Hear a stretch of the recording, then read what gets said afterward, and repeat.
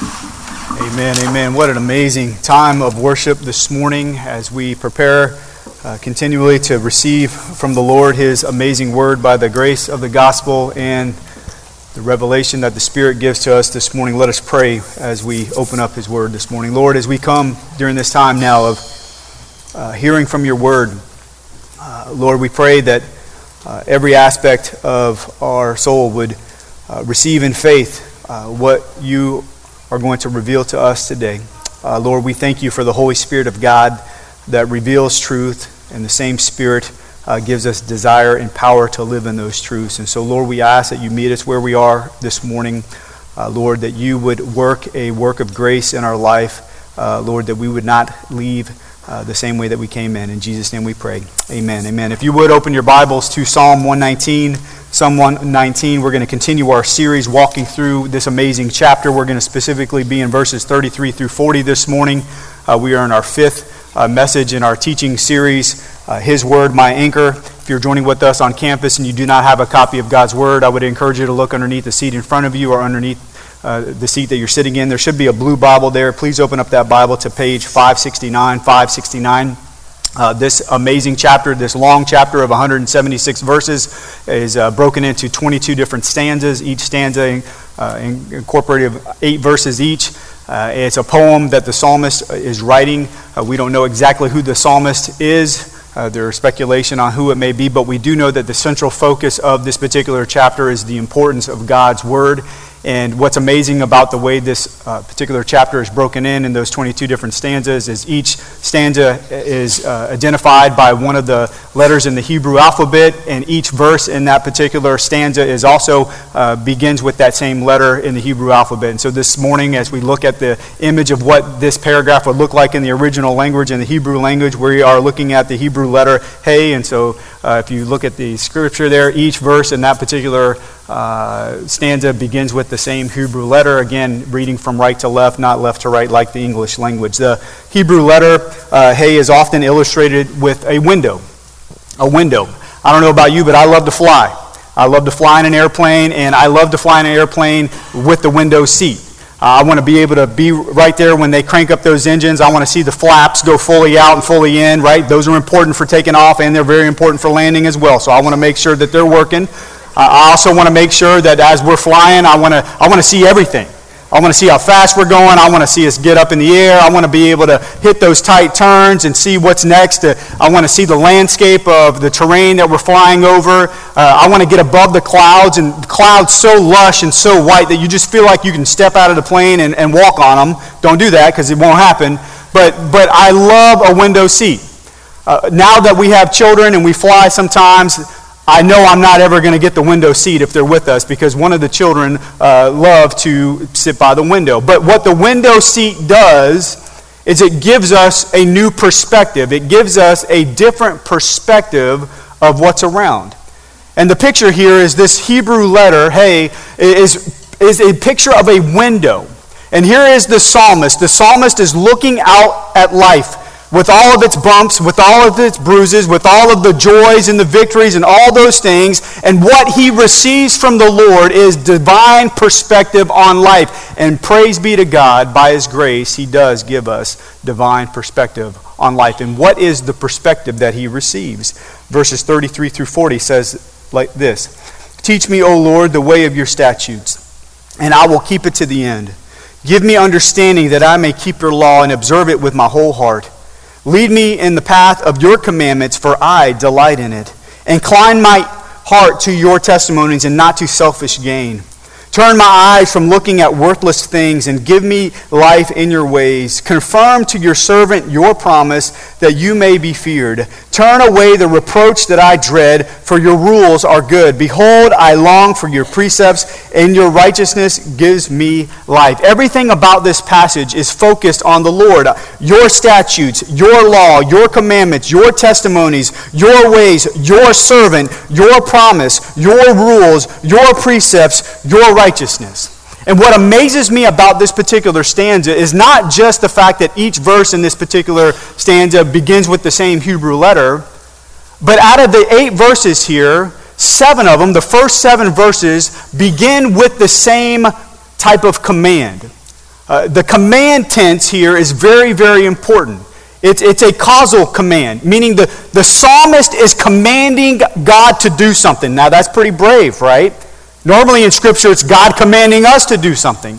But in this particular stanza, in this part of the chapter, it's the psalmist commanding God to do something. And the verb tense that he uses for those commands is causal, meaning the psalmist is saying, Lord, if you do not do this, it's not going to happen. And here is the psalmist pouring his heart before the Lord with that perspective, that divine perspective that God has given him by grace of his life, and saying, Lord, I command you to do these things, because if you don't, it's not going to happen. And what is it that he commands the Lord to do? He commands the Lord to teach me. He says, teach me. That first verse there in 33, he says, teach me, O Lord, the way of your statutes, and I will keep it to the end. The word teach here in the Hebrew language speaks of something that is thrown in order to hit a mark, right? And what's interesting is the word sin in the New Testament oftentimes is communicated in missing the mark, right? So here is the psalmist, and he's saying, Lord, teach me, cause me to learn from you so that I can hit the mark of your will and your ways in my life. In other words, the psalmist is fully aware that he entered into this life missing the mark over and over and over again, right? We fall short of the glory of God. And so he says, Lord, cause me, teach me, right? Cause me to learn from you. You know, we don't have to ask the Lord to teach us how to sin, right? But we do need to ask the Lord to cause us how to learn so that we can live rightly. So this divine teacher is, the psalmist is pleading, divine teacher, give me divine instruction. And praise be to God. God is gracious and he is good. He's going to give us that. The psalmist writes in Psalm 25 verse 8, good and upright is the Lord, therefore he instructs sinners in the way. And in Psalm 119, did you notice the reason why the psalmist wanted to be taught by the Lord? He says, teach me your ways and I will keep it to the end. The psalmist's desire is that not just part of his life, but the whole of his life, all the way up into his last breath, is I want to obey your word. I want to honor you. Not just when I'm at church, not just when I'm underneath the responsibility and the authority of my mom and dad. Not that I just want to pick and choose where I'm going to allow you to teach me. I want the whole of my life to be under your teaching. Humble obedience to the Lord. Psalm 25 verse 9 says this, the Lord leads the humble in what is right and teaches the humble his way. And here the psalmist is acknowledging, I want to be a humble learner underneath your leadership. Cause me to learn from you. Teach me. And that begs a question. Are you teachable today? In the season of life that you find yourself, this is not an age question, right? This is a heart question. Are you asking the Lord, commanding the Lord, cause me to learn from you. Teach me your ways. Lord, cause me to be teachable. Second thing that the psalmist says is give me understanding. Give me understanding. Verse 34, the scripture says, give me understanding that I may keep your law and observe it with my whole heart. The word understanding here talks about wisdom or discernment. He wants to be able to evaluate the circumstances in his life and rightly apply the word of God in those specific circumstances. He wants to apply God's truth. And the only way that we can apply God's truth is if God gives us what? Gives us understanding. Let me give you a human example, right? The Pythagorean theorem. I don't know why geometry keeps coming up. Probably because one of our daughters is taking geometry and it's been a lot of work on both sides, right? But the Pythagorean theorem, listen to what the definition of the Pythagorean theorem is. Yeah. In a right-angled triangle, the square of the length of the hypotenuse is equal to the sum of the squares of the lengths of the other two sides. Man, that makes perfect sense, right? You lost me at hello, right? But I can understand a squared plus b squared equals c squared a little bit better, right? But how I really understand it is when you're building a wall and you want to make sure that wall is square. You want to make sure it's a 90-degree angle. How do you determine that? If you don't have an angle finder, You measure one wall 3 foot out. You measure the other wall 4 foot out. And the distance between those two marks, the hypotenuse, is 5 feet.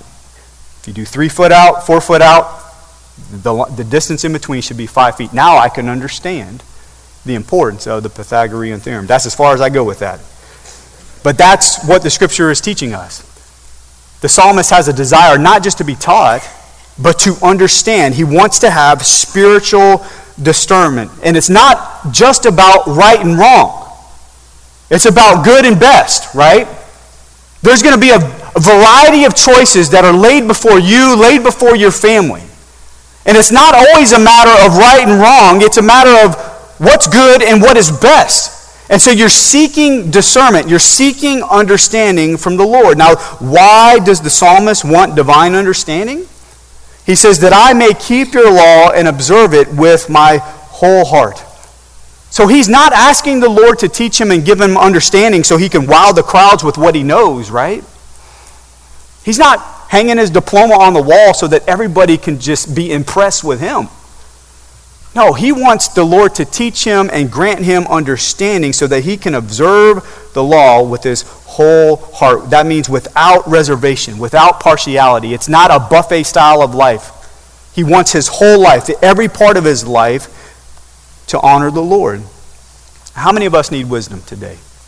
I mean, you're debating or peeling out layers of decisions that need to be made. Do you need wisdom today? Praise be to God. He gives us wisdom. He is gracious and good to give it to you. In the book of James, in the immediate context is the context of trials, right? And oftentimes trials do bring us to a place, Lord, I need to understand what it is that you want me to do. And so James writes this in James chapter 1, verses 5 through 8. The scripture says, if any of you lacks wisdom, so he's reminding us, you don't have it all figured out, right? If any of you lacks wisdom, and the word lacks there is important because it talks about something that is inferior. In other words, our thoughts are not God's thoughts, right? Our ways are not his ways, right? He is so far more supreme than us. And those who lack wisdom, the scripture says, let him ask God. And the verb tense there for ask is keep on asking, right? Keep on asking God, who gives generously, without hesitation. The scripture goes on to say, to all without reproach, and it will be given him. That word there, reproach, the fact that the Lord graciously gives us his wisdom even when we don't deserve it, right? The Lord isn't saying, didn't you just ask about this yesterday? He's not throwing our past up into our face and saying, you should have known better by now. He doesn't do that. He gives to us generously. The word, you need, you come, and you receive. Man, what beautiful grace in the scripture. Verse 6 tells us something as well. The scripture says, but let him ask in faith, that is, trusting with no doubting. Now, that's scary words there. How many of us doubt sometimes? The word for doubt means that you want to, there's parts of our lives that we want to rely on the Lord, but we still want to rely on ourselves, right? Any of you experienced that before? That's the doubt he's referring to. And the beauty is that when those moments come, and they will, the scripture in no way is communicating that God's going to turn his back on us, right? Remember, he wants to give generously, right? He desires to give generously and graciously, right? That's not what the scripture is teaching us. So what is the scripture teaching us about the doubting? Well, it unpacks it. For the one who doubts is like a wave of the sea that is driven and tossed by the wind. In other words, there isn't a stability, right, in the thought pattern. Verse 7, for that person must not suppose, the word suppose there means to expect, so that person must not expect that he will receive anything from the Lord. The word receive there talks about clinging to or holding to. So when you're in a place in your life where you're doubting, where you're in a place in your life where you want to rely on the Lord, but you also want to rely on yourself, don't expect to cling on or to hold on what God tells you, right? Because you're what? You're in a place of instability. You're wanting to do two things at the same time, and you can't. The scripture says in verse 8, he is a double-minded man, unstable in all his ways. Right? That double-mindedness talks about double-souled. Again, wants to do one thing, but also wants to do another thing at the same time. And so the question is, where do you need understanding today? Where do you need wisdom from the Lord? The scripture says that he is gracious and good to give it to us. The question is, will we trust? Or are we going to try to do two different things at the same time? And that leads us in a place where we aren't going to fully cling on to what he has given to us. So the psalmist says, Lord, cause me to understand. Third, direct my path. Direct my path. Verse 35, the psalmist says, lead me in the path of your commandments, for I delight in it. The phrase lead me means to cause to tread or to march or to walk according to God's word. And the very fact that the psalmist is pleading with the Lord, commanding the Lord to cause me to walk and march in your ways, means that he knows that he can't do it on his own. He knows that he needs divine empowerment. He needs something beyond himself. Only the Lord can cause him to march on the path that God has put before him. Jeremiah, the prophet Jeremiah says this in chapter 10, verse 23. He says, I know, O Lord, that the way of man is not in himself, that it is not in man who walks and to direct his steps. In other words, God's ways have never changed, right? They're the same yesterday, today, and tomorrow, right? Praise God for that. So it's not the fact that God's ways change that causes the issue, right? Our inability to walk according to God's way isn't because he's not faithful to his ways. It's because we're not faithful to his ways, right? And so the psalmist is pleading with the Lord, Lord, give me divine empowerment to march on your path, to tread on your path. And here's the part that's interesting, is the psalmist desires to walk on the path, right? He says, I delight in it. The psalmist knows that his greatest joy is found in living in obedience to the Word of God, but at the same time, he knows that it's only the grace of God that can overcome his wayward heart, right? And that's what he's saying. Lord, cause me to march according to your ways. Psalm 37, verse 23 and 24 says this, the steps of a man are established by the Lord. When he delights in his way, though he fall, he shall not be cast headlong, for the Lord upholds his hand. That phrase, headlong, communicates in the Hebrew to throw or to hurl or to cast away. And so the picture is someone who delights in living according to God's word, but also knows that he fails, right? And the beauty is that God does not hurl us away. He doesn't cast us away. What does he do? He restores us back to the right path, right? That's grace, right? Let me ask you this morning, who's leading your life?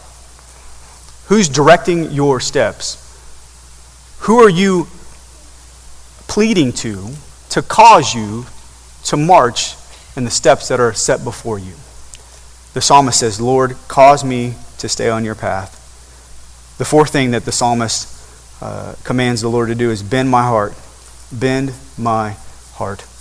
Verse 36 of the scripture says, incline my heart to your testimonies and not to selfish gain. The word incline means to bend or to aim.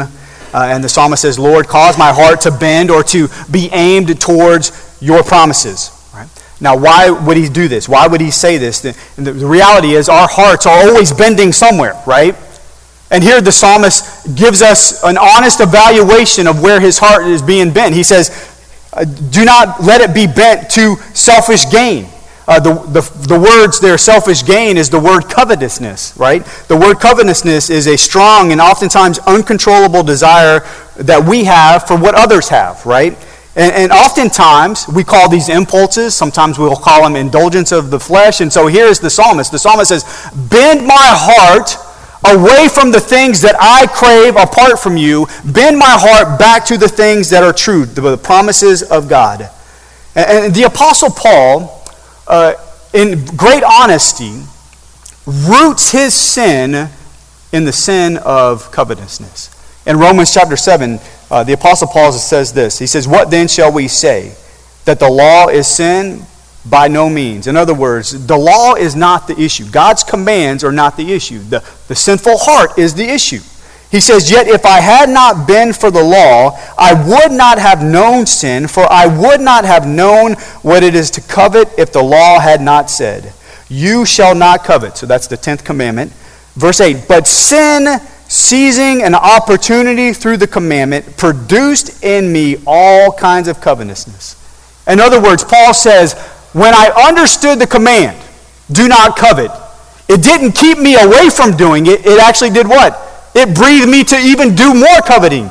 That's what he's saying. He said, the law is good, but I cannot fulfill the law myself because the law exposes my sinfulness. He says, the more that I knew the truth, the more in my own strength I desired to get away from the truth. And so in this covetousness, he would bend, he would deceive, he would manipulate in order to satisfy the cravings of his heart, and that is the heart of covetousness. It exposes itself in things like greed and unrighteous anger and adultery. The scripture even says it's the heart of covetousness that leads to so many relational conflicts even in the church. Right? Again, James is writing to the early church, and in James chapter 4, verses 1 through 3, he says these words. He says, what causes quarrels? The word quarrels there talks about those long-standing, under-the-surface tensions, right? You don't like the person, so you avoid the person, right? Those things nobody really knows but you, right? So those quarrels, the scripture says, and what causes fights? Those are those flare-ups, right? Those heated exchanges that we have sometimes. And what causes quarrels and what causes fights among you? Is it not this, that your passions, and that word passions is very, very important because it's where we get our English word hedonism. Hedonism is a philosophy of life that's all about you, right? The central part of your life is about your desires, that you are fulfilled in life, is that your passions are at war within you. So James says that your greatest issue is not the stuff that's happening on the outside of you. Your greatest issue is what's happening on the inside of you. He says, you desire and do not have, so you murder. You covet and cannot obtain, so you fight and quarrel. You do not have because you do not ask. And when we actually go to the Lord and ask, what does he say in verse 3? You ask and do not receive because you ask wrongly to spend it on your own passions. So there's things in this life that we covet. We don't go to the Lord, right? But there are times when we do go to the Lord and we're asking God to continually satisfy me, right? And the reason why we don't receive from the Lord is because our motives are wrong in what we're asking for. And that's where James says those things that we covet so often cause the quarrels and the fights among us, even in the midst of the body of Christ. So what's captivating your heart today? Is it greed? Is it lust? Pornography, unrighteous anger, gossip? Listen, the only way to crucify those sins in your life is to have a greater affection for something else, right? In particular, someone else. If your affection isn't supremely on Jesus Christ, guess what? You will give way to all those things that you covet, right? And so what the psalmist is saying, Lord, bend my heart to a greater affection. Bend my heart to a greater affection, because if you don't, my life will be full of all these things that I covet. The psalmist also says, protect my eyes, protect my eyes. Verse 37, turn my eyes from looking at worthless things and give me life in your ways. The word turn here is the same root word that we get the word Passover. So this is a beautiful picture here. Lord, cause my eyes to pass over the things that are worthless, vain, and empty. So it's not about, Lord, I want to live my life with my eyes closed. No, it's, Lord, I want to live my life in such a way that I'm passing over the things of this world and I'm focused on the things of the Lord. Cause my eyes to pass over the things that are empty and provide no nourishment to my soul. And we need to remember the role that eyes had when sin first entered the world, right? Genesis 3, verse 6, the scripture says, so when the woman saw that the tree was good for food, and that it was a delight to the eyes, and that the tree was to be desired to make one wise, she took of its fruit and ate, and she also gave some to her husband who was with her, and he ate. So we see the eyes, right? Jesus says on the Sermon on the Mount that the eyes are a window to the soul, right? In other words, what you choose to focus on is ultimately what's going to lead your actions in life, right? And that's what the psalmist is teaching us. And think about King David as another example, right? King David, in 2 Samuel 11, verse 2, we see this. The scripture says it happened late one afternoon when David arose from his couch and was walking on the roof of the king's house, that he what? He saw from the roof a woman bathing, and the woman was very beautiful. Couple things. One, David put himself in a bad environment to begin with. All right, David should have been out to war with all of his other soldiers, but he chose to stay home. It's at night. He goes to the top of the roof, and he probably had an inclination that this lady was going to be out there bathing. And the scripture says that he sees an attractive woman, and instead of asking the Lord to turn his eyes away from that and turn his eyes to the things of the Lord, he chooses to turn his eyes, fixated his eyes on this particular woman. He focused on her. He fantasized about her. The scripture says in verse 3 of that same chapter that he later inquired about her. He sent for her, and the scripture says that he took her. Right? In other words, he had relations with her, and she's a married woman, and chances are David was a married man. Right?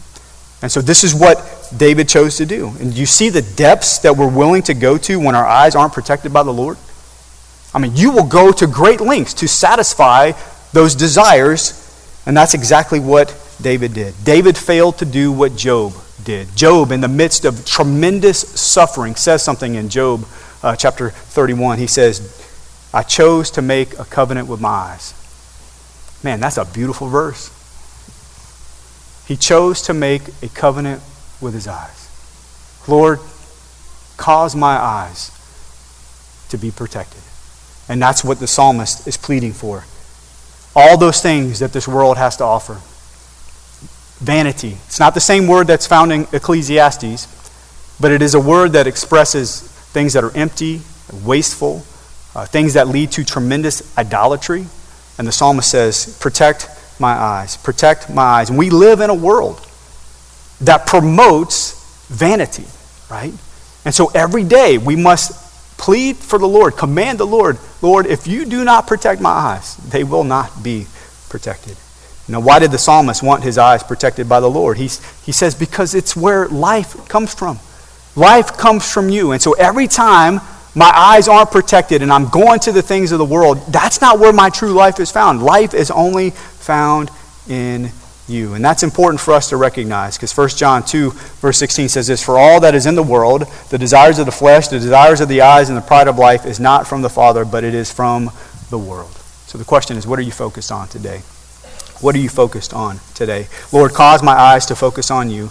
The sixth thing that the psalmist says is, assure me.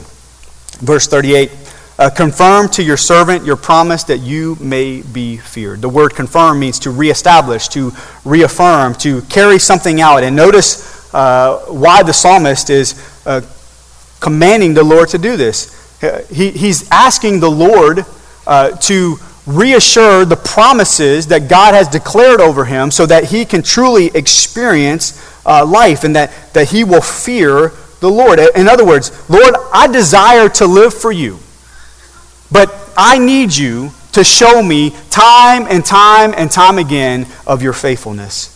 Lord, make me doubly sure of what you have said. Lord, make me fully convinced of your faithfulness. Lord, I have been shaken. Lord, I am walking through a time of struggle. I am weak. I am confused. I'm hurting. I'm grieving. Lord, I need you to reaffirm, to give me assurance of your faithfulness to me.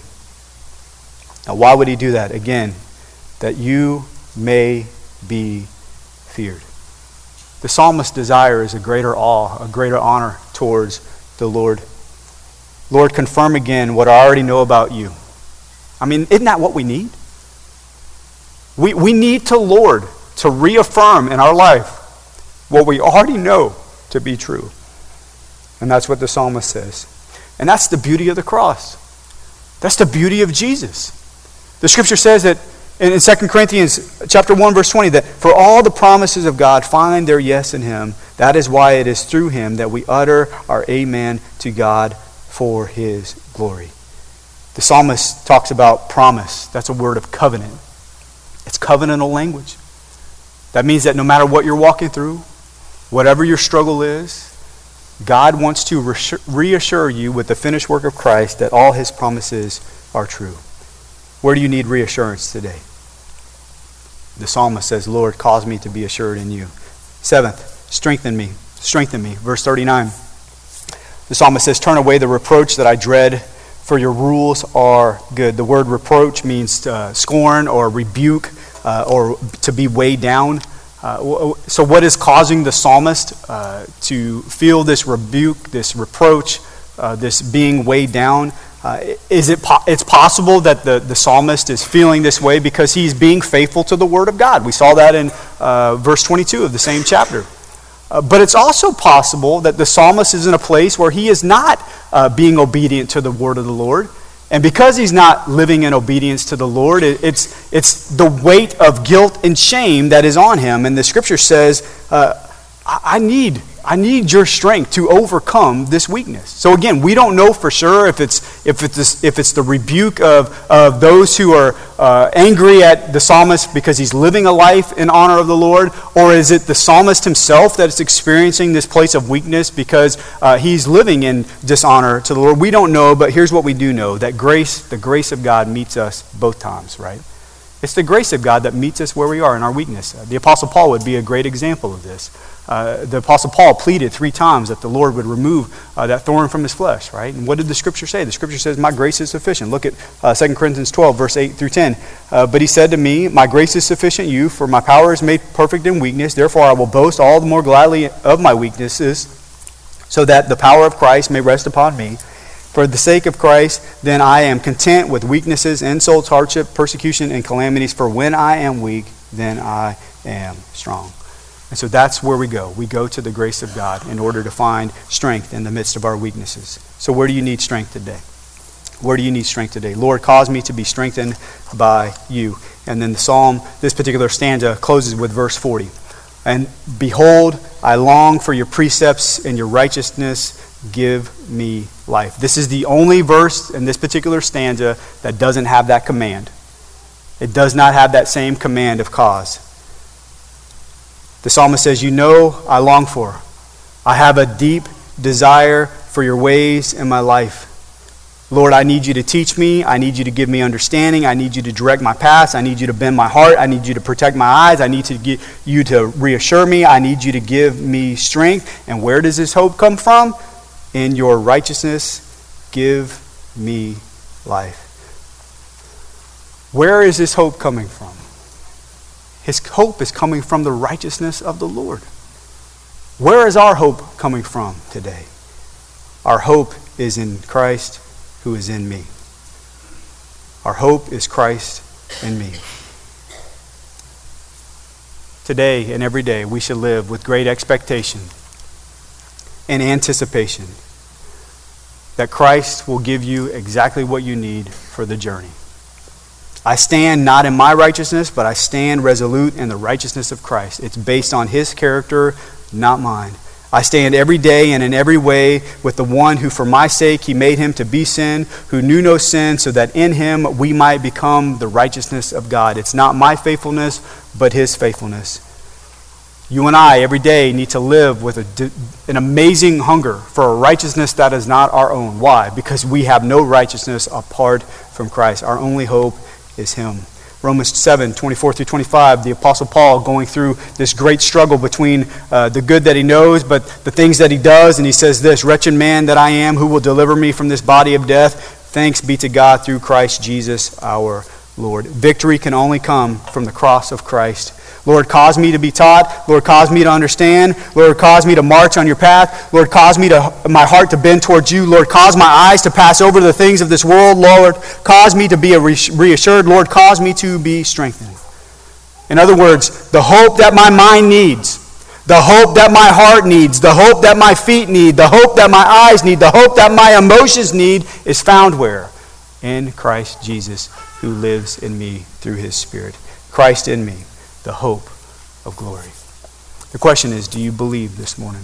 Do you believe that the Lord can answer every single one of those commands? Lord, if you don't do it, it's not going to happen. But Lord, I trust that you can, that you are able. You are able. So this morning, as we go to our time of response, which one of those do you find that the Lord is pressing on you this morning? What is it that you need to be taught? What is it that you need understanding?